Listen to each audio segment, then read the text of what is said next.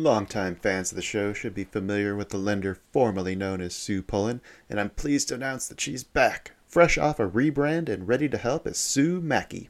Sue is a certified mortgage advisor at Fairway Independent Mortgage, an equal housing lender who focuses on finding the right product for you and your needs. She has over 20 years of experience helping thousands of homeowners.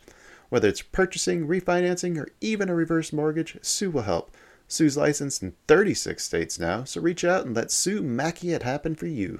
The best way to reach her is just give her a call at 520-977-7904 or in an email, spullen@fairwaymc.com. Fairway Independent Mortgage has an MLS number of 2289. Sue Mackey has an MLS number of 206048. That email again, spullen@fairwaymc.com, and that phone number is 520-977-7904. Shoot Sue an email and let her know she needs to update that address. Disclaimer time. This is where I tell everyone to lighten up. It's just a podcast. Trading is like that roller coaster at the amusement park. Thrilling, unpredictable, and potentially stomach-churning. What works for one person might leave another clutching their hat in the wind. Our hosts and guests, they're awesome, knowledgeable, full of insights, but we're not financial advisors. So don't rush to make any investment decisions based solely on our banter. Always consult with a professional or do your own research. Plus, let's face it, we like to have fun, laugh, enjoy the trading ride together. It's all in the name of good podcasting fun. So remember, take it easy, don't bet the farm, and keep your seatbelts on at all times. Thank you for listening. Hello, everybody, and welcome to the inaugural episode of our newest mini-series, Informal Economics for Traders, featuring the informal economist himself, Eric Mason. And to help out with the questions, I've enlisted Vanta Trading's Mr. Banks, so he can add the perspective of a profitable trader to the mix. Eric, you want to kind of walk us through what we got planned for the mini-series here? Yeah, absolutely. I certainly won't have as cool of a nickname as Mr. Banks. That's just shadowy and awesome. I love it. I think it's more Mary Poppins. That's exactly where it came from. Yeah, so for the series, I think what we're going to be looking at here is to kind of demystify a lot of economic jargon, economic topics that permeate trading, and honestly permeate every aspect of people's lives. I mean, the beautiful thing about economics, it's ambivalent. It's everywhere. Whether you're buying a car, whether you're trying to figure out what route to take to your job, or in our case, in trading. And the only way to really understand that, and I think we'll cover this a lot in the first episode, is the foundations. But we're going to start with a strong foundation of what is economics and how does it impact people's trading decisions. And we're going to explore that and kind of grow it so that, we want to give the tools so you can analyze financial and economic news as it comes down the pipe. We're looking at several different important rate meetings of the Federal Reserve over the next year, 18 months. That alone, certainly makes it worthy to discuss economics, but we are coming into an election year. We're coming into kind of a little bit of an interesting volatile period in the stock market with some of these renewal of debt. All these things come together to describe trading scenarios, and economics is really the ink that writes trading scenarios in a lot of cases. So I think we're gonna have a lot of fun doing this. This was 100% Kyle's idea, so please send all your hate mail to him for listening to me. But aside that, I mean, we're hoping to do a lot of Q&A. We're hoping to do answer questions directly. As an economist, I think my job, I'm not a smart person. I'm just a translator, except I'm translating a bunch of stuff a lot of people thought of who were a lot smarter than me a long time ago, and applying it to today. So questions are good. Generally, just yelling at me is always a positive way to elicit a response, but it's going to be an informal discussion.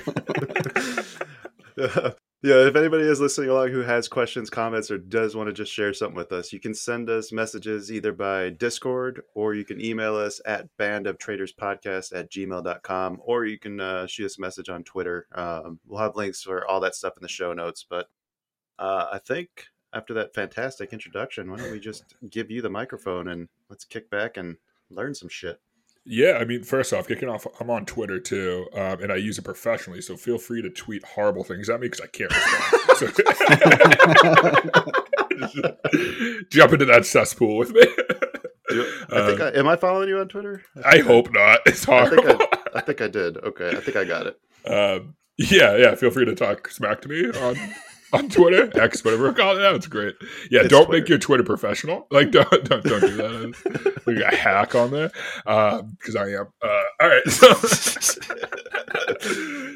so we're gonna start with the foundational episode, and economics is a little weird because where does the foundation of economics start?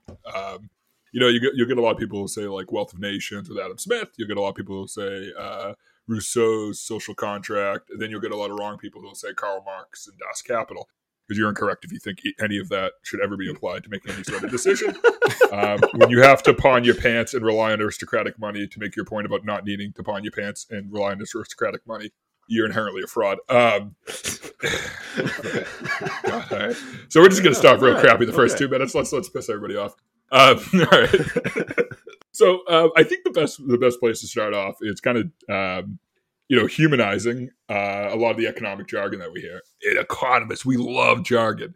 We love saying, you ever see that meme of like that really overweight guy who never leaves his basement that just is actually spelled really goofy? I swear the guy's an economist. Yeah, I think I know what you're talking about. Like the nerdy picture? Yeah, exactly. Just all over Reddit. Yeah.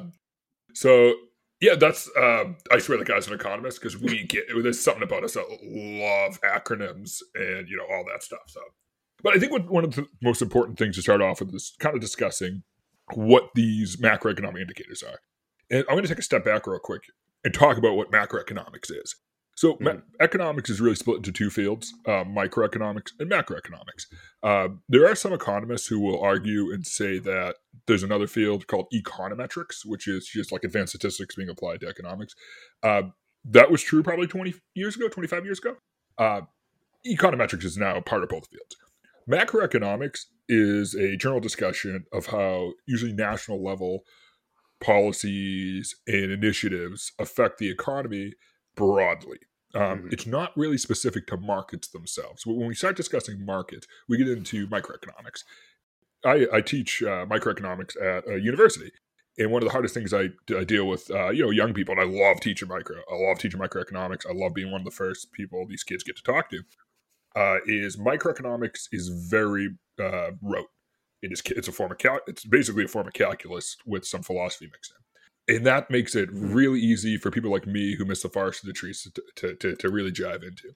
Macroeconomics is fun because macroeconomics is really a mixture of reality, what you're seeing happen, and this beautiful kernel speculation that renders all this economic education useless. It renders it like trivial as hell. So before I dive into it, I just want to be really clear. Every economist is biased. Like, we're biased by the schools we belong to. And, Kyle and I have had a bunch of conversations over the last year or two. You're a Dickensian, correct? Yeah, exactly. Okay. So you have a few different schools. You have like classicalists. Those are guys who are like supply and demand. That's all that matters. And they take that and apply it on the national level. And that usually results in like very aggressively libertarian policy where government shouldn't interfere in markets at all. Then you have Keynesian. Now, to be blunt, Keynesian is the first form of macroeconomics. So like classicalism existed. And that was that big, supply and demand trade-off. But John Maynard Keynes was the first guy to be like, hey, let's look at this as an entire policy setup. Look at this as a package. Mm-hmm. Now, my school is the contrarian. It's the heterodox to, or the opposite of Keynesian. I'm an Austrian economist. So that means... Austrian, that's right.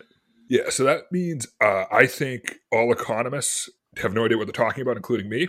And we should just observe what the average person does and be like, that dude knows more about his economy than anybody else knows. And if we sum up all those individual transactions, that's the economy as a whole. So just start this off with me thinking that most of the things I'm going to say, I don't even believe I'm good at. Okay, all right. So as we kind of branch into that, I just want to be clear that I'm an Austrian. A lot of my opinions, I'm not a pure Austrian, so I'm not somebody who thinks, don't read Hayek and think it's going to be the same that I'm talking about. I do believe a lot in the man on the spot, but I believe in empowering people. That if you give the average person education, if you're a trader and you're learning and you're a trader and you're examining a company, that I can't sit in an ivory tower and tell you you're wrong. I actually think that you're being rational by investigating, a company. Say you like Boeing a lot, and by investigating Boeing and learning, how MCAS systems works and stuff like that. And that's going to speculate how you trade on it. That knowledge is valuable, and how you accumulate your knowledge makes you more economically efficient. So Austrian relies a lot on kind of empowering individuals to be their own boss, that you don't exist in this superstructure. You don't exist in the structure. The structure is you. And macroeconomics from an Austrian perspective says, okay, all these little actors are making their decisions. Let's just observe it. We're not going to try and direct it. There's a happy medium. Pure Keynesianism, pure Austrianism should never exist. They should be mixed together. Right. So Well, so how do you observe on the small scale like that and collect, like, how do you get that kind of data set in order to actually analyze it and apply it to the whole? yeah, so where a lot of like my data and statistics come from, especially when we're having conversations like this, is the Federal Reserve Economic Database is a pretty Mm, good homogenizer of data, and we're looking for a lot of data by proxy. That's the thing about macroeconomics; they're very hard to observe directly. So what we have to do is figure out proxy. So if we're curious about people's propensity to purchase a vehicle, what we'll look at is how the prices of vehicles change over time relative to some standard vehicle. Or we'll look at like how much somebody's willing to pay for a square footage of a home, like one individual square foot, and mm-hmm. then apply it over the economy as a whole. Now we can take that into the trading world, and one of the ways we do that is we look at something like the Magnificent Seven or something, and we see, well, a financial economist. I'd say actually if somebody who's more astute in finance than me. I really shouldn't say that I'm a CFO. I should be selling myself better. Sorry, just had a moment of realization.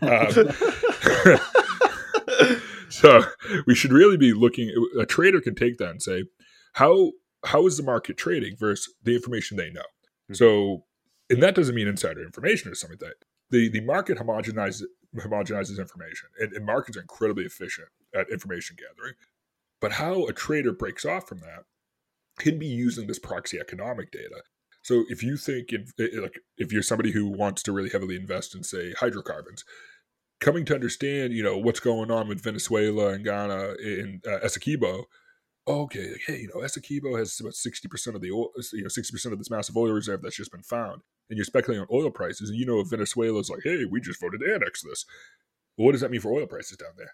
Well, somebody may say, oh, that's really bad. That instability in government contracts is a bad thing. But wouldn't that make oil more valuable because you just reduced and assumed supply?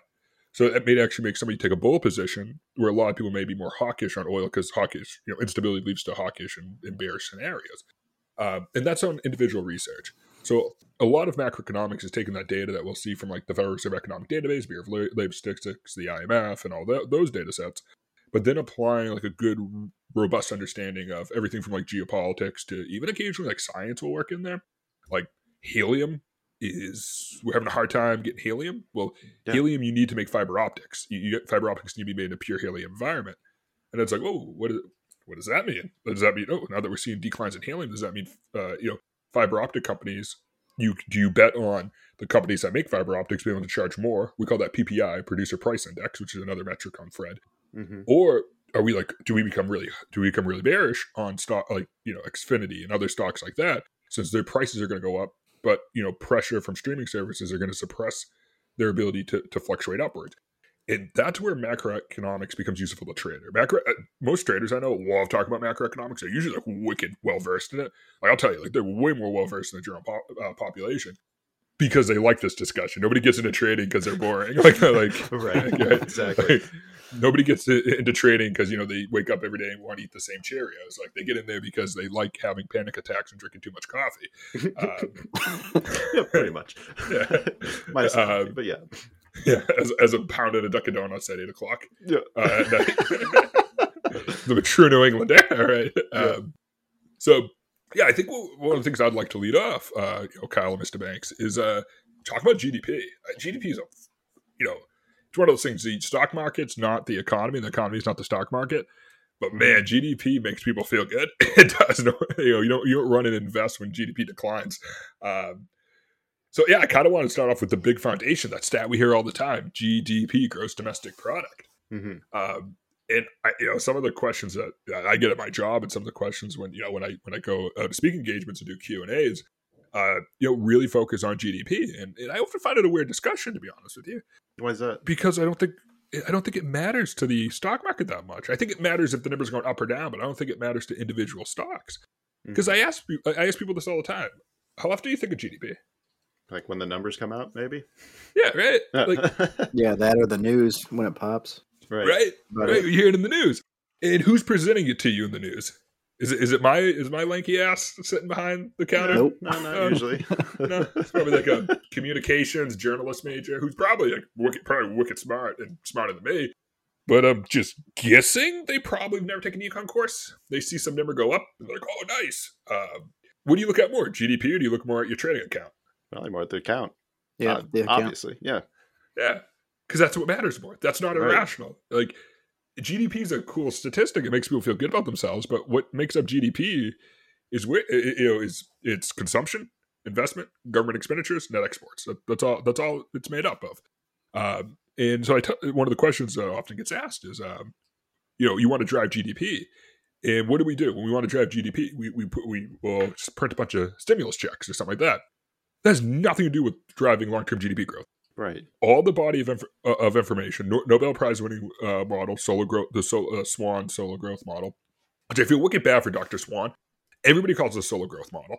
And like, all kudos to Robert Solow, deserves it. But it's the Solo Swan model. Like, he also thought of this. It's the most important model probably made in the last 60 years. And it's just so much easier to say the word solo. Like, this dude, I feel, gets completely clipped out of the allure, because like nobody wants to say swan. Right. And what that tells us is capital accumulation has to outpace capital depreciation in the economy for it to grow. You need to have more capital coming in your economy than you're losing it. Real simple. If your car keeps breaking down, you can't afford to repair it. You have a shitty car. You have a shitty economy if that's happening too. Yeah. That's a good way of thinking of it. Yeah.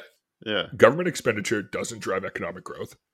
Consumption doesn't drive economic growth. And net exports, you can get net exports gets a little hinky because yes, it doesn't drive growth, but you need foreign direct investment or FDI into a country, and investment's a form of capital, can drive long-term economic growth. So I don't really want to jump in there. I don't want to fully dismiss exports, but it's the underlying investment in there that matters. So when those stats come out, I always tell people like, no, go on Fred, look up what grew. If it was like 3% growth in capital and investment, banger. That's a good sign. You should, as a trader, if you start seeing investment growing, that's an excellent indicator that the overall economy is turning positive. It's Right. that people unilaterally are pushing more money into the economy. If it's all consumption based, well, you can only spend $1 once. A bank can invest, with fractional banking. They only need to hold 10% of their actual liquidity in the United States. That dollar can be spent 10 times, and then somebody can spend that dollar over and over again. We call that the multiplier effect.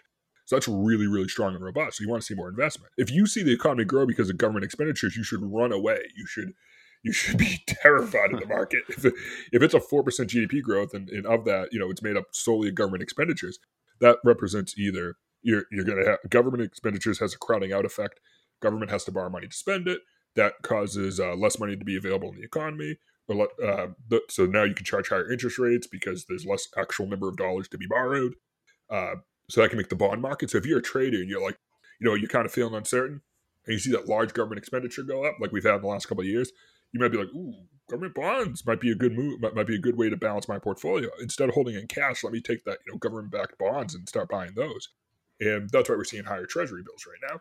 So it's these little, you're never going to find, like, you're not going to hear from me. I'm sure, like, Mr. Banks, Kyle can tell you, like, a way better, like, home run hitter or something like that. Like, you're never going to get a good stock pick from me. I'm the boringest dude in the world when it comes to investment.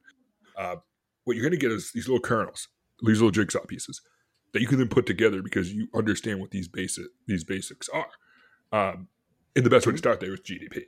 Can we go back to the government expenditures then for a second? So, like, are you talking about like even like infrastructure spending? Like when we go and like do road repairs and like dump a bunch of money into that, that's not good for the economy necessarily? So it's not whether it's good or bad for the economy. It's whether or not it's as efficient as private investment. So Gotcha. Okay.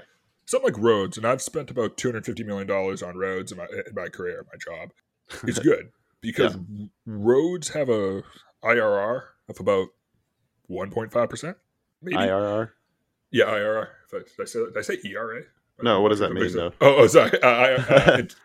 Internal rate of return. Gotcha. So basically, take your time zero negative, your cash flow out, so you're negative, and then all the return.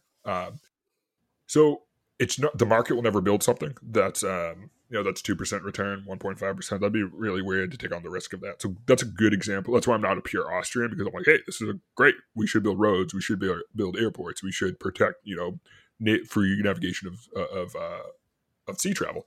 Mm-hmm. So when you see that type of investment going up, that's really good, Cal. So that's a good call right there. Okay. When you see like large scale deficit spending for social programming, like when the stimulus checks are going out during COVID, that kind of thing. Yeah, I got a stimulus check, and I was like, I worked right through COVID. I had same very here. gainful employment. I was like, why am I getting this? I was like, why am I? About the same thing. I still cashed it. Yeah, right. Because like, but that's where like that's where I become an Austrian, because I'm like, yeah, you should cash it. Mm-hmm. You should. You're disadvantaged if you don't. Yeah. But when you're doing $3 trillion, $2 trillion deficits year over year, and you can have deficits are different. All right, like a federal deficit's much, especially in the U.S., is much different than like your deficit, being negative on a margin, or your personal budget being negative. Mm-hmm. If you are running up national debt, but it's slower than your GDP growth, and you're pumping it into infrastructure investment, that's a good investment. You're basically borrowing on your money at a lower rate of return. I'm sorry, lower rate of interest than you are getting in the return if your GDP is growing faster than your borrowing costs. I don't think we're seeing that now. And by I don't think we're seeing that, I mean like the math is not showing that. This is not brilliant Eric Mason coming up with new mathematical formulas. This is a pretty normal fourth grade division. So that can lead government to either have to tax more in the future, or it can lead to kind of an interesting scenario where they're bonding more, and they're just sucking the dollars out of the economy. I mean, because the bond, listen, this is a show for traders. Don't get me wrong, but like the bond market's so much bigger. The debt market is just so much bigger than the stock market. It pulls the stock market sometimes. So it's important for traders to understand these kind of like fundamental functions and foundations that can, that maybe off their radar, and they could end up being on the bad side of a trade because they're not seeing this, this piling up of, government deficits that could come in there and pull away some of that marginal return and honestly hurt some of their risk portfolios. So, like, how does the bond market draw on it like that? Is it just because it's pulling capital away from stock investments when it becomes more? Yeah, so that's what happens, Kyle. So that's a big thing.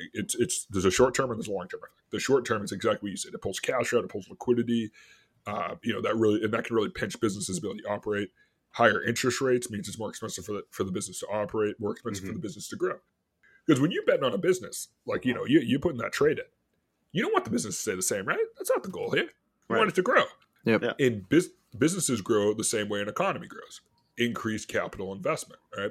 Now you can increase that capital investment through retained earnings or through going out and get more partners for it or through bonding.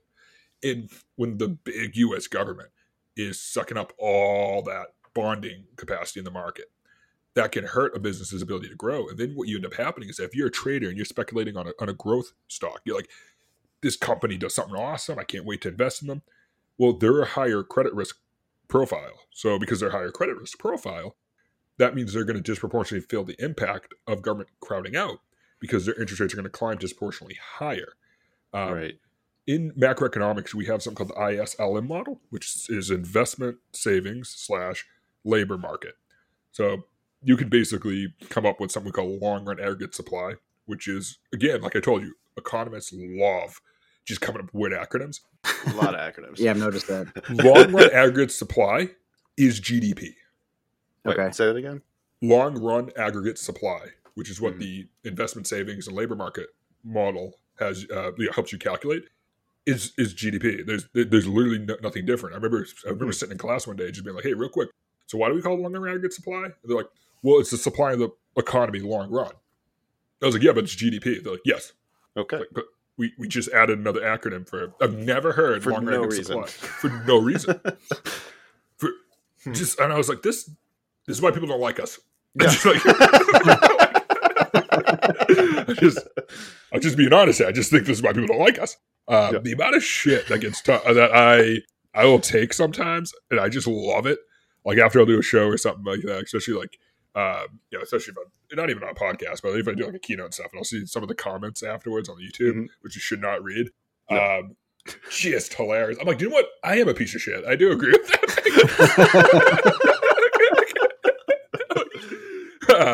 But yeah, it's so really what dictates that is you have one side, which is the investment in savings. So basically it says the higher the interest rates, you drive more investments. So people are likely to save more.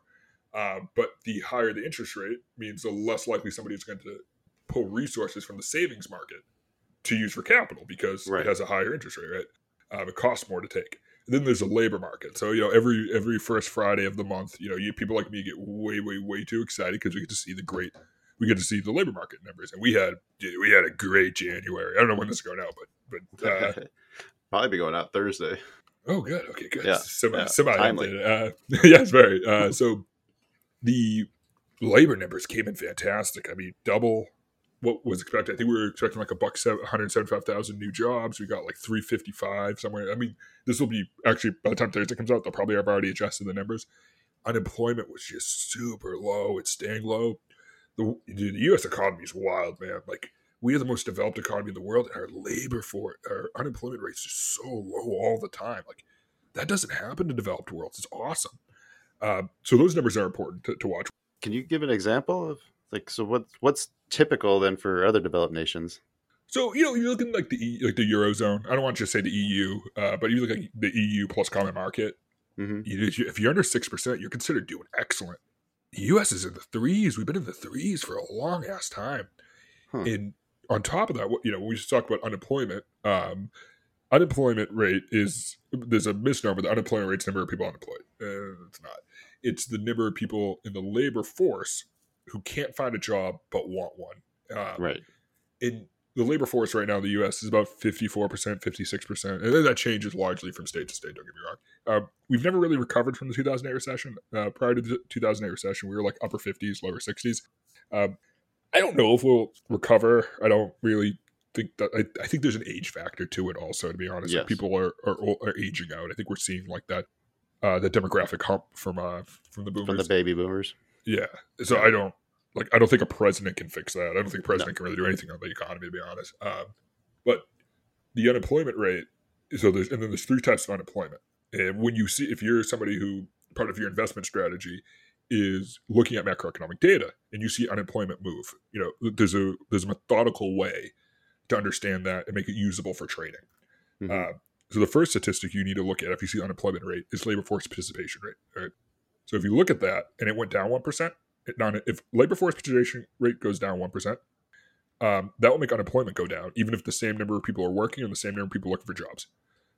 That's because just the number of people who are in the labor force has dropped. Sense. Yes. Okay. Yeah. So the next step is to look at there are three types of unemployment. All right, and only one of them matters. So there's functional. So there's functional over frictional, depending on like where you went to school. Sometimes it's called functional unemployment. Sometimes it's called frictional unemployment. The technical book term is frictional unemployment. But if you read, I just want to make a point of it that if you read certain publications and you see the word functional unemployment, they're talking about frictional unemployment. I swear somebody scribbled that word weird one time. If it's my resume, it's probably fictional employment. Fictional. I like fictional employment. I like that a lot. That's a good one. I like that, Kyle. Sorry. So frictional unemployment is you don't worry about it. That is well qualified, highly educated professionals choosing not to work and waiting to select the right job. That's like if a doctor's out of work or a high-end engineer is out of work. They're not taking a job at McDonald's just to get a job. They're waiting for something that fits what they're looking for. Exactly, Kyle. Then there's structural unemployment. Those are individuals whose skill set's no longer applicable for wage generation in the economy. That's where a lot of governments come and retrain people. And they are actually, if you're somebody who's interested in public policy, they can be a quite expensive group to retrain. It's certainly worth the retraining, especially if you look at how young they are. We are saying with the modernity of computer programming and stuff like that, or I should say computers in the workforce, that's becoming less and less expensive to operate. I mean, it's hard to train somebody from a typewriter to being a machinist. It's not hard to train somebody who's like, oh, I kind of know Excel to here's how R works or something like that. So right, okay, the gap isn't as big as it used to be. Yeah, exactly. Yeah. The one that's important and the one that can cause negative GDP growth that can really spill over into the stock market is cyclical unemployment. And that comes from the word business cycle. And that's what we're seeing right now in kind of, tech town. We're seeing Silicon Valley. We're seeing this cyclical unemployment where, as these companies who overinflated their staff, especially during the pandemic, are now trying to bleed off some of that staff. That can flood the labor market. When that floods the labor market, wages suppress. And when wages suppress, people spend less money, people invest less. And you can start seeing that affecting the underlying value of equities you may hold. So that's what cyclical means? I always thought it meant like the seasonals, like the people who come in to like pick fruit, like, for the summer harvest. Yeah, that's part of cyclical unemployment. Yeah, it's Okay. a big anything seasonal or cyclical. So, but even like Activision, Microsoft just laid off like 1,900 people, so like that would be considered part of that too. And that would be a type of cyclical unemployment. That's part of the business cycle. How, companies rise and fall. Gotcha. Interesting. Even Jeff Bezos talks about, like, he doesn't think Amazon will be around in like 50 years just because of business cycles. So because of that, or he doesn't think he wants to run it for 50 years. He can't survive without him. I often wonder, like, that freaks me out, like how powerful, or not say powerful, like how influential certain CEOs are to running their companies. Like, beyond economics, like, that's kind of cool. Like, you're that important to the company. But it's like, what does the company do without you? Are you the company, or is the company you? Like, it's just fascinating to me. Like Musk. Yeah, right. Like, I won't get in there. I like the guy. No, but it's how these weird kind of like, you probably slept. A lot of kids who probably sleep through my class when I'm doing Econ 201. It's seeing that like kind of underlying interplay that can affect your portfolio and affect how you do trades. Because here, I'm going to give a really boring, overly economic, like, what trading is. A successful trade is just being smarter than the other guy you're playing against. Mm-hmm. It's a game. It's a game. Yep. That's economics. It's just a game. And you can be smarter than the person you're playing against simply by understanding these foundational effects, and these even starting as simple as like these foundational terms. This kind of like Kyle, when you brought this idea up, this is like kind of one of the first things I wanted to broach is like, how do we start not showing people, because I think a lot of the listeners know this inherently, but how do we give like a roadmap to what to look for? Because it can seem wicked overwhelming when you start off. Yeah. It just seems really overwhelming. Longtime fans of the show should be familiar with the lender formerly known as Sue Pullen, and I'm pleased to announce that she's back, fresh off a rebrand and ready to help as Sue Mackey. Sue is a certified mortgage advisor at Fairway Independent Mortgage, an equal housing lender who focuses on finding the right product for you and your needs. She has over 20 years of experience helping thousands of homeowners. Whether it's purchasing, refinancing, or even a reverse mortgage, Sue will help. Sue's licensed in 36 states now, so reach out and let Sue Mackey it happen for you. The best way to reach her is just give her a call at 520-977-7904 or in an email, spullen@fairwaymc.com. Fairway Independent Mortgage has an MLS number of 2289. Sue Mackey has an MLS number of 206048. That email again, spullen@fairwaymc.com. And that phone number is 520-977-7904. Shoot Sue an email and let her know she needs to update that address. Our bodies come in different shapes and sizes, so doesn't it make sense that our weight loss plans should too? That's the beauty of Noom. They build a personal plan that factors in dietary restrictions, medical issues, and other personal needs so your plan works for you. Noom doesn't restrict or shame when you want to treat yourself. Their flexible program focuses on progress instead of perfection. You don't have to give up carbs or anything. And with their daily lessons, you can learn something new about your food choices every day. After just a few days of using the app, I learned how to recognize cues for overeating and how to choose the right foods to feel full. Stay focused on what's important to you with Noom's psychology and biology-based approach. Sign up for your trial today at Noom.com. That's NOOM.com. And check out Noom's first ever cookbook, The Noom Kitchen, for 100 healthy and delicious recipes to promote better living. Available to buy now wherever books are sold. So maybe we start there then. So we kind of talked about GDP and unemployment rates. I don't think we've touched on inflation quite yet, but like, so with GDP, like the main thing to watch for then is the government expenditures and where the actual money's coming in. Is it being driven from investing, or is it being driven from some other factor? And the one thing that we want to see is that people are spending money to purchase assets, right? Or to invest or to save or to... Yeah, and another great stat to look at if you want to look at like long-term buyer's confidence or long-term investment, not just investment, but long-term value accumulation, is something called durable goods. So it's a wicked popular data series on Fred. And what a durable good is, it's a good that is going to last longer than a year. So this sounds really goofy, but this is honestly why I love Austrian economics. When people who are very bullish on the market, if people feel good about their back wallet, they buy refrigerators, they buy dishwashers, they buy stoves. They don't, because they think their future income, which people spend based on their future income, not how much money they have now, but how much money they're going to have in the future. If you're going out and buying that new Frigidaire dishwasher, you're probably feeling like your financial situation is pretty solid, which means you're going to be more active to, if you're investing in company, say you're investing in a retail company, they're going to be more, that means a larger portion of the population is going to be more interested in engaging with that stock, with that company that you own a stock in or you're taking a position in. So durable goods is another great statistic to follow. I'm a huge fan of durable goods.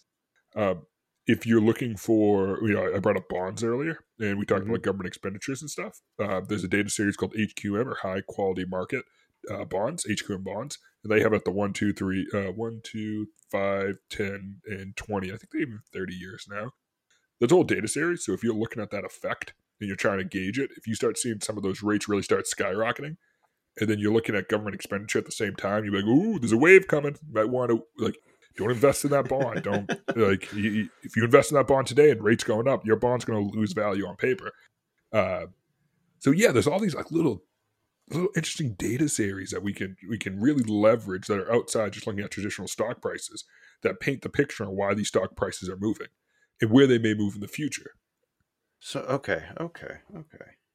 Yeah, that's covered quite a bit of information here. So yeah, sorry, I was just going to ask you, Banks, if you had any questions. Yeah, I mean, I feel like I'm back in class. I'm taking notes over here. I know, right? It's scary. It's like, don't take notes. No, but it's interesting because when you look at last spring with all of the bank failures and stuff like that, it's hard to believe that a lot of these banks kind of fell, I guess, victim to that, especially looking at the bottom line with where bonds were, and especially where rates were at that time. I mean, we dropped, I think it was 2-3% just on the Fed funds to go to zero basically during COVID. Mm-hmm.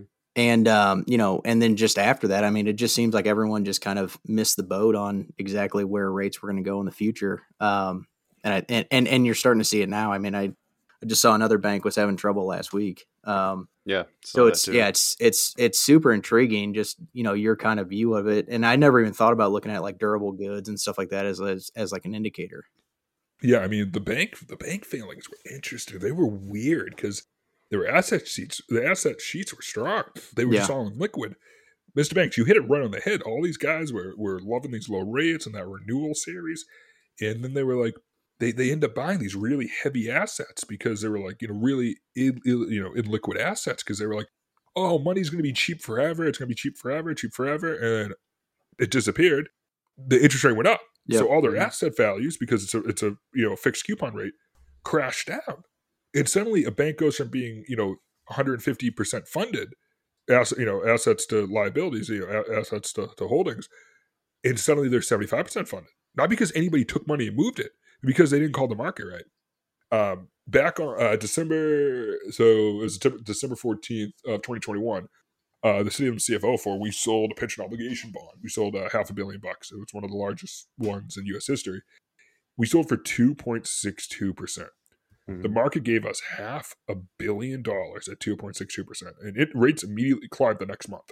I looked like Nostradamus. I got calls from people all over. Wow, that was really smart. I spoke at the World Finance Forum. I had an op-ed in the Hill, all this cool stuff, and I'm sitting there going I was just like, oh, the rates are low. I think rates will be higher in the future.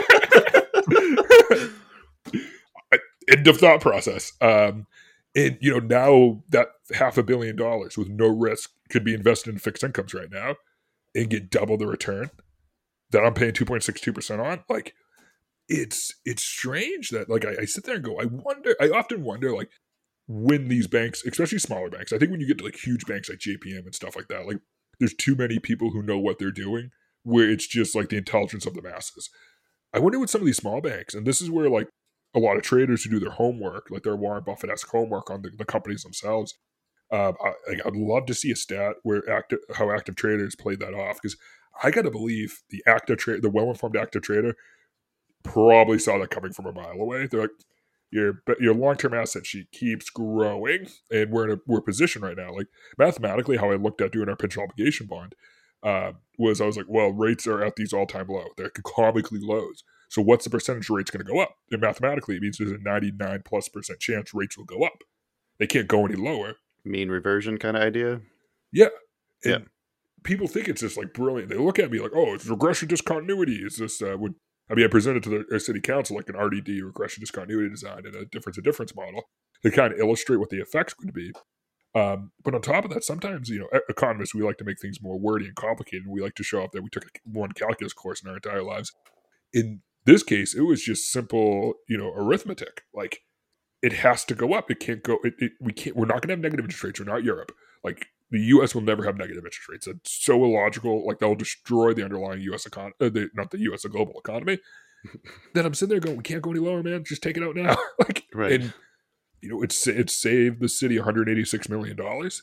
That's great. That's $186 million I would have paid in, I would have had to pay in, interest expense over that time, or, in most cases, probably underperformance. Like if the pension fund underperforms, cities have to put money in to make up that performance shortfall. Mm-hmm. But because we took all the money up front, or we borrowed all the money and put it in up front, like those performance shortfall markers don't occur anymore because you incurred that cost when you issued the bond.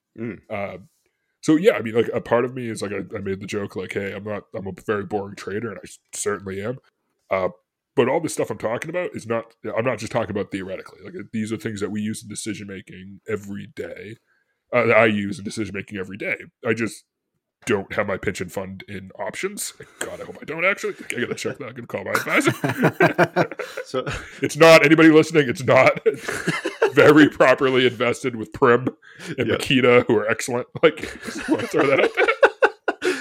So we've talked quite a bit about like some of these different indicators like GDP and unemployment rates. Like, so what are some of the other ones that maybe we as traders should be a little more versed in, or should pay a little more attention to?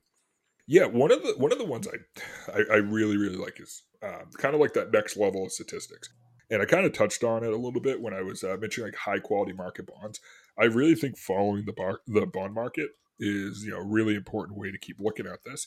But bond markets are a little strange because everybody talks about bond markets as they kind of look at them as static, like bonds don't change. And even like my specialty is municipal debt. I've done about $2 billion worth of municipal borrowings, and they're not. Bonds trade, even municipal bonds, the boringest of all bonds that are tax free, they trade about once a year. So even though it's a 20-year bond, it's going to trade 30 or 40 times in its life. So if you're looking at data series that have to do with kind of addressing long run potential shortfalls in your strategy, I really do think that anything involving keeping an eye on the bond market can certainly help. The other one I always look for is allowance for loans and lease losses, or ALLL, which is horrible. Another acronym. Yeah. Nice. Yeah. what this monitors is how hawkish, or I should say dovish, hawkish or dovish, banks are. Mm-hmm. And what banks basically have to show their cards. Like, that's my thing. It's like, because of government reporting, a trader can like go look at what like JPM thinks. Like, you can read through all JPM you want, and they're never going to tell you everything. And JPM's was a great partner. They were part of our pension obligation bond. Like, JPM's awesome. Like, they deserve all like the love they get when it comes to like just how smart the people who work there are. But you can aggregate all that data, because at the end of the day, if you're a trader, you shouldn't care what one bank thinks. You should care, but you should absolutely care what every bank thinks. And what ALLL allows you to do is see the entire thought of the banking market. So if banks are putting more money on their balance sheet aside because they think that there's going to be more defaults and there's going to be more losses from the money they're lending out, that means there could be an economically turbulent time that's coming ahead. Right. And so that's always one of those really good early indicators. Like, all right, kind of like what's going on over there. The other one is I'm going to be real basic. I'm a real basic person here. CPI, man, Consumer Price Index is. Yeah, Consumer Price Index it's just important to follow. because it represents. Yes, does it represent how much prices are changing over time? Absolutely. Do I think it's one of the worst statistics of all time for measuring price change over time? Yes, I do. But does it tell you how people are going to react? Oh, yeah, it does. Yeah, it does. Like when CPI climbs, even though most people have no idea what makes up CPI, we could certainly talk about that. I've tried looking into it before. My eyes started glazing over. But yeah, I've dug into it a few times. Yeah, I swear we made that complicated for no good reason. Like, it's like, oh, hey, what's the consumer? Oh, it's how prices change over time, but don't count food and gasoline. What? And also, rents will be kind of done in a weird like delay too. Oh, yeah. It's like, yeah, I don't want you to count housing, food, and food for your car. It's like, what are we counting? Those are like some of the biggest expenses. Yeah, it's like 80% of your budget doesn't matter. It's like, yeah. No, it's so like, but here's the cool thing, and this is my advice I always give. So they do record CPI with all those things included. They include CPI for like meals outside of your house. Like if you're if you're a trader and you're going to invest in restaurant, or you want to invest in stocks like Yum and stuff like that, you can actually see how much the price index is changing over time for food, dining services outside of a house. Right. Like you get and you can even do that in metropolitan statistical areas. So if you're a trader who's like, do you know what, I want to start investing, like say you want to start a restaurant, you can actually look up that exact data for your MSA. But here, forget about everything. Everything with like hard quantitative economics. This is going to be pure macro side stuff on CPI.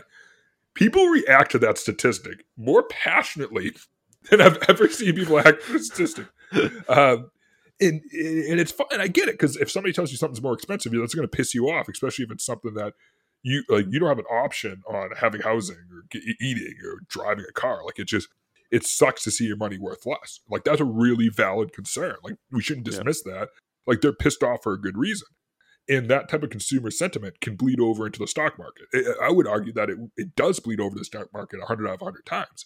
So an investor may be more challenged if they don't know what that data looks like. Mm-hmm. But yeah, I mean, I see these stats all the time. They're like, oh, a car in 1930 compared to today would only be $8,000. And I'm like, I had a great economist professor who I love him. He's like literally my mentor. We've worked together. Like he's awesome. And he said to me one time, he goes, you can't compare a car in 1930 to a car today because there's literally things that weren't invented in 1930 that are in your car today. Right. And how do you price those in? And I'm like, also, there's a lot of safety factors and other things that weren't required then, like seatbelts and airbags. So I will tell you, my dad has so my father's a mechanic, his father's a mechanic. My family's like mechanics all the way back to when cars were first came about.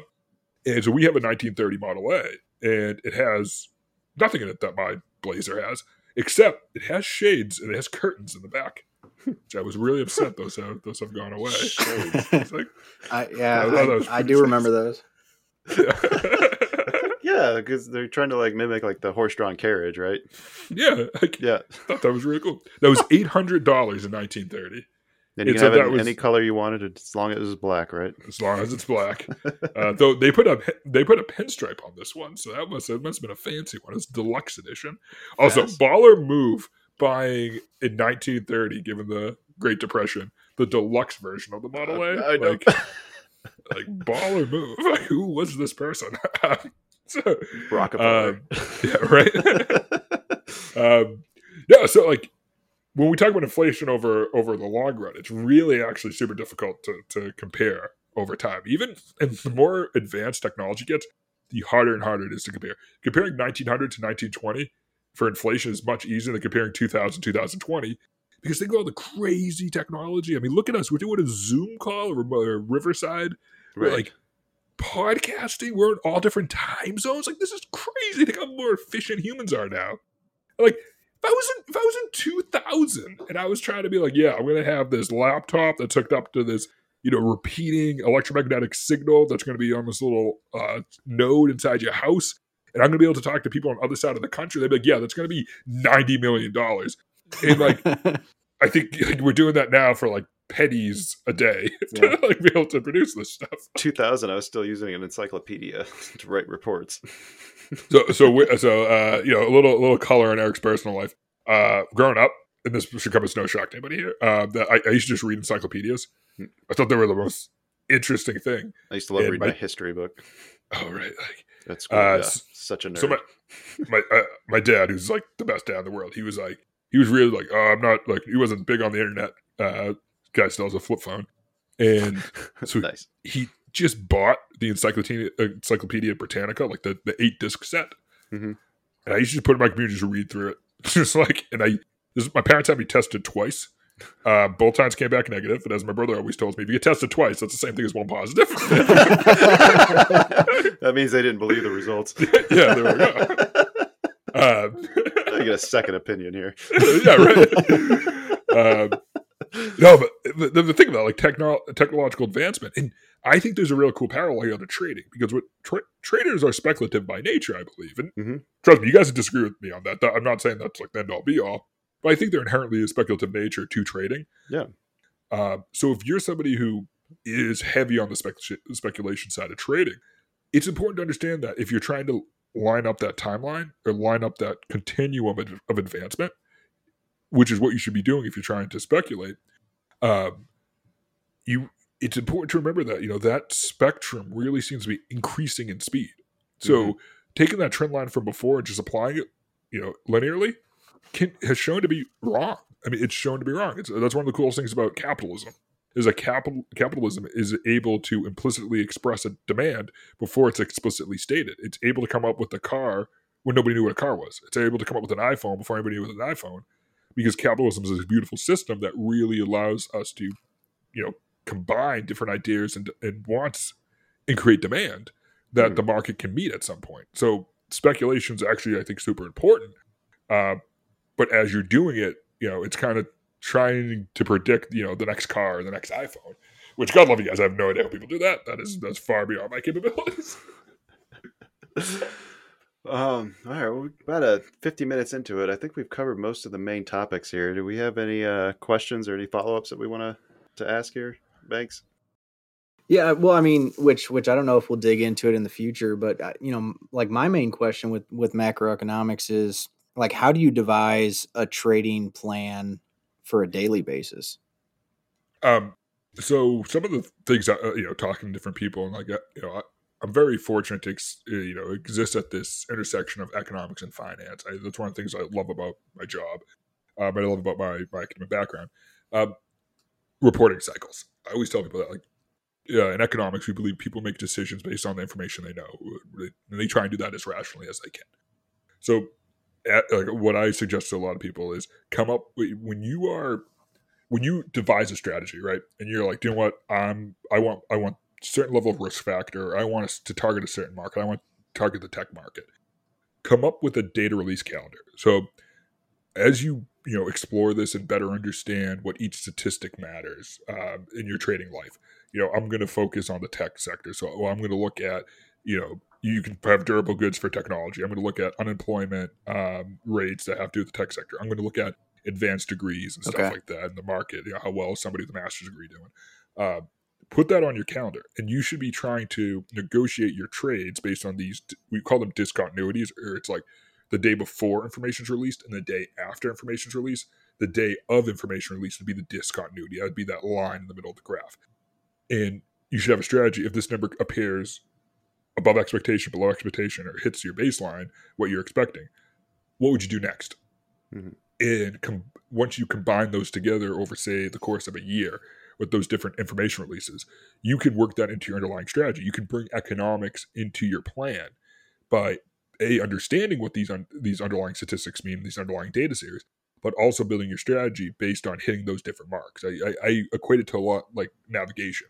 You hit your waypoint, do you go left or right? Next waypoint, left or right? And combining those statistics together and combining that analysis and that thought process together, you can really build that into a strategy. Okay, that makes sense. You kind of walked us through something with like Boeing that I think you did kind of similar line of thinking, and actually kind of timely because they just had some more issues with doors opening up mid-flight and other things. Yeah, so, Missing bolts and wings and stuff like that. yeah, so I'm an aviation nerd, like horrible. My poor wife, but I'm a horrible aviation nerd. Like I've been to Delta and I flew in their like full simulator for the 737. Like, oh, cool. You know, like a little cockpit and it moves up and down and stuff like that. I only crashed once, which I was told is bad. I was told that was not good. So, not supposed to do that. Yeah, crashing once is really a kinder. So one of the weird, and God, I think we talked about this maybe like a year or so ago. One of the ways I've applied this, just cards on the table, and I'm happy to share. I have an Excel sheet with this in here. Obviously, it's not trading advice. Well, what I went back and did was I looked at every single Boeing incident over the last 30 years. I think it was like the last 30 years, maybe the last like 24 years or something like that. Mm-hmm. And every time there was an accident, I ran an RDD, which regression discontinuity design. It's the most advanced version of econometric analysis we have that still has a hypothesis test, which is a really fancy way of saying we know whether or not the effects were real. And what I found is that after every Boeing incident, the stock price went up. It would come down, people would overreact, and then people would outbuy the market and would go back up. It actually just happened with that. And, you know, there's two ways to take this approach. You can take the pure mathematical trading approach, which is what I recommend. And then you can go way off, way off your normal, what any normal rational person with, you know, free time should do, which is like what I did, which is like, it's not just the stock and analyzing it, but it's about analyzing the underlying, what's going on with these planes. And at the end of the day, like, first off, the fact that a plane lost its plug is crazy and it landed is amazing. That's like, right? Yeah. Funnier story is that version of the Max is super uncommon in the US because the reason that door plug exists is because you need to have, like, you know, the plane rolls off the factory line. It needs to have a certain number of doors in there because you need to be able to, the FAA says you have to be able to evacuate the entire plane within 90 seconds. A lot of these planes have less seats on them, or it's like the shorter series, like the 8 series, and there's not enough people on there to justify an extra set of doors, but you're not going to change the whole production process of these super advanced aircraft. So you just put a door plug in, and it should be fine, except when, like, you have, like, bad bolts. To neutralize that. The same thing with what happened with the MCAS system in Boeing's plane, when we had the Boeing crashes. So that system, so if we can give me, if it's okay, just like 90-second explanation on why Boeing Maxes were falling out of the sky. So the FAA for certain aircraft types allow self-certification for safety. And that sounds really crazy. Like, why would you allow that? It's because planes can make these small 1 or 2% changes and have massive efficiency gains. All right. Mm-hmm. So what Boeing, if you look at the Max, so Boeing 737 has been around since the 60s. Right? You have the Boeing -200 series. Great planes. Some of them are still flying as freighters. I mean, really robust planes. In order for a plane to get more efficient, planes have a certain maximum efficiency they can do. Right.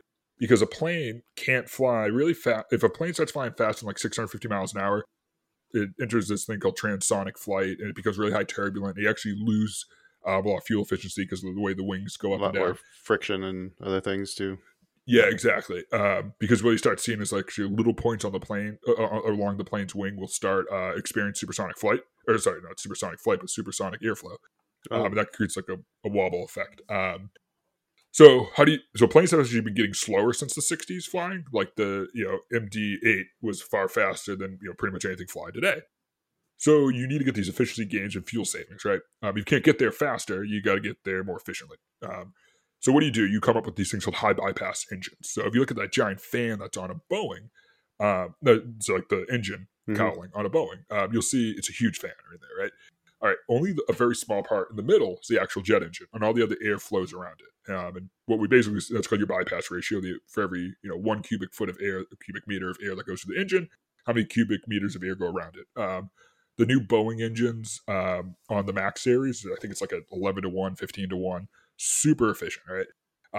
Now, if you look at Boeing 737-800, all right, so like the NG models, the new generation models, you'll see they're very circular, all right, where the engine sits. And if you look at the Max series, you'll see it's actually flat at the bottom. That's because the fan blades are getting so big, you can't even stick them underneath their wings. Yeah.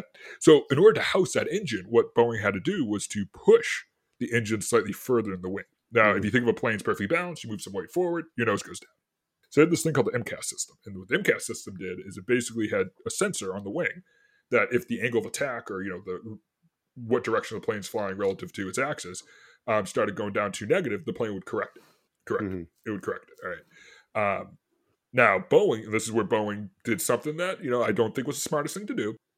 Boeing had one sensor on the plane. All right. But they had the option to have two sensors, one on each wing. Or I think maybe it was like one on the nose, one on one wing, as a redundancy.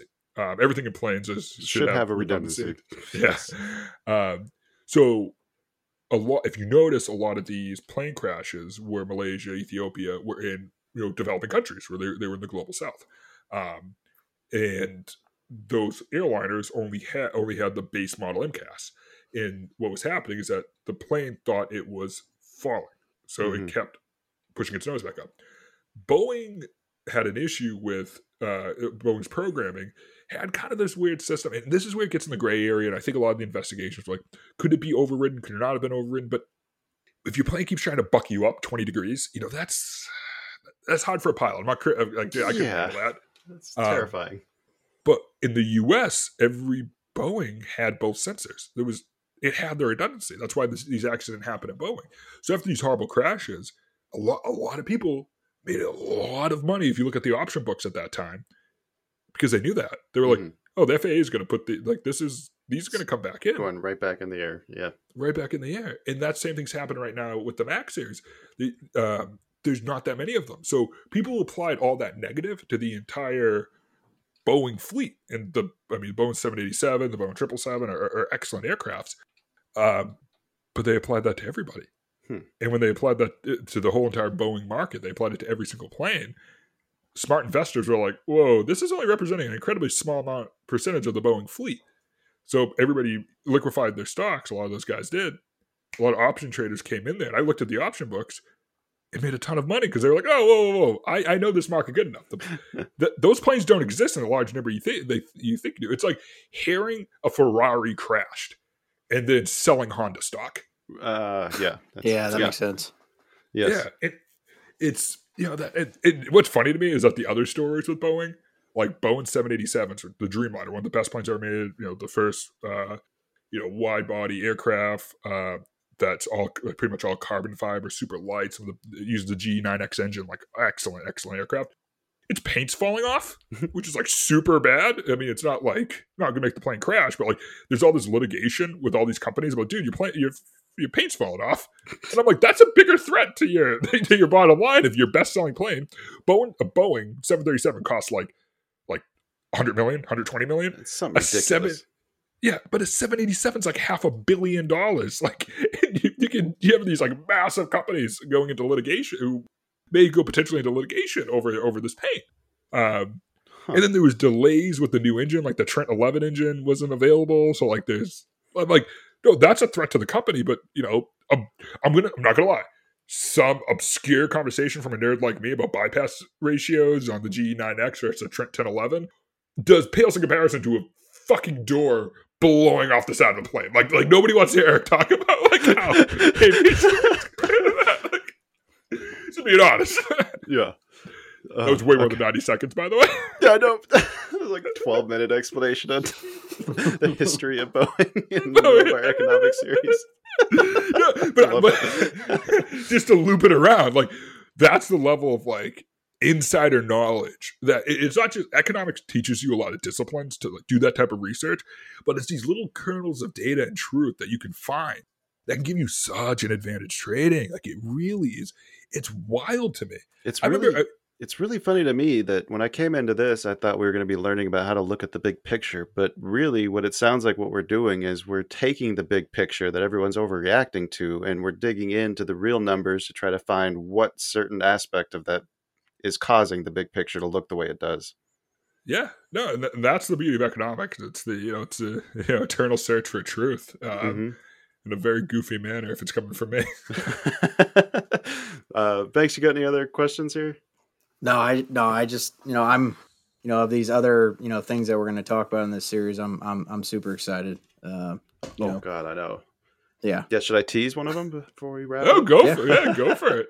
All right. Well, yeah. So let's see. Next time we will be looking at government fiscal policies like taxation and spending, central bank monetary policies like interest rates and money supply, and how those influence the markets and how traders can interpret these moves. But I think that's probably going to do it for today's episode. So let me first say thank you to everyone joining tonight. Special thanks to the informal economist himself, Eric Mason, for putting this masterclass together. You can visit theinformaleconomist.com if you want to see more of his work. And if you have any questions about what's covered today, please send us an email, DM them to us on Twitter or Discord. And we'll make sure that we spend some time answering those in the next installment. Eric, are there any other resources that people can dig into if they want to look into some of the other concepts discussed today? Yeah, absolutely. I think, obviously, I mentioned the Federal Reserve Economic Database a lot. I think that's a great resource to start if anything we discussed today interests you and you want to work it into your trading portfolio. And, as Kyle said, we're going to really evolve this even more as we go forward throughout this mini-series. The other one is a book I recommend every time I'm on a show, but it's particular to a lot of the concepts we talked about today, which is Niall Ferguson's Scent of Money. And I also want to recommend a free digital book that has been out for a long time, but it's actually used in a lot of grad programs called Mixtape. If you just Google Econometrics Mixtape, you're going to find everything we talked about today, regression discontinuity design, diff and diff modeling. You're not only going to find a free resource that's a graduate level on it, it also walks you through how to do the math in all these different coding languages, and it's an excellent resource if anything here interested you. And aside from the other ways to contact me on my website that Kyle mentioned, my Twitter handle is Eric James Mason, because apparently I could actually get my entire full name. And like I said, feel free to DM me on there, but also feel free to talk mad shit to me, because I will not be able to respond. Typing out a message right now. Yeah, right? Eric, you're a bitch. Yeah, deep voiced asshole. Stop smirking. Animal from the Muppets trying to give economics. Oh God! All right, we'll be back soon with another exciting episode. But until then, please smash that 5-star rating, tell your friends, and have a great day.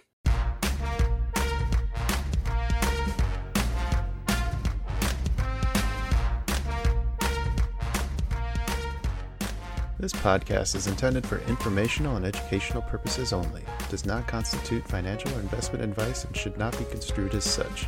The hosts, guests, and contributors of this podcast are not licensed financial advisors, brokers, or professionals.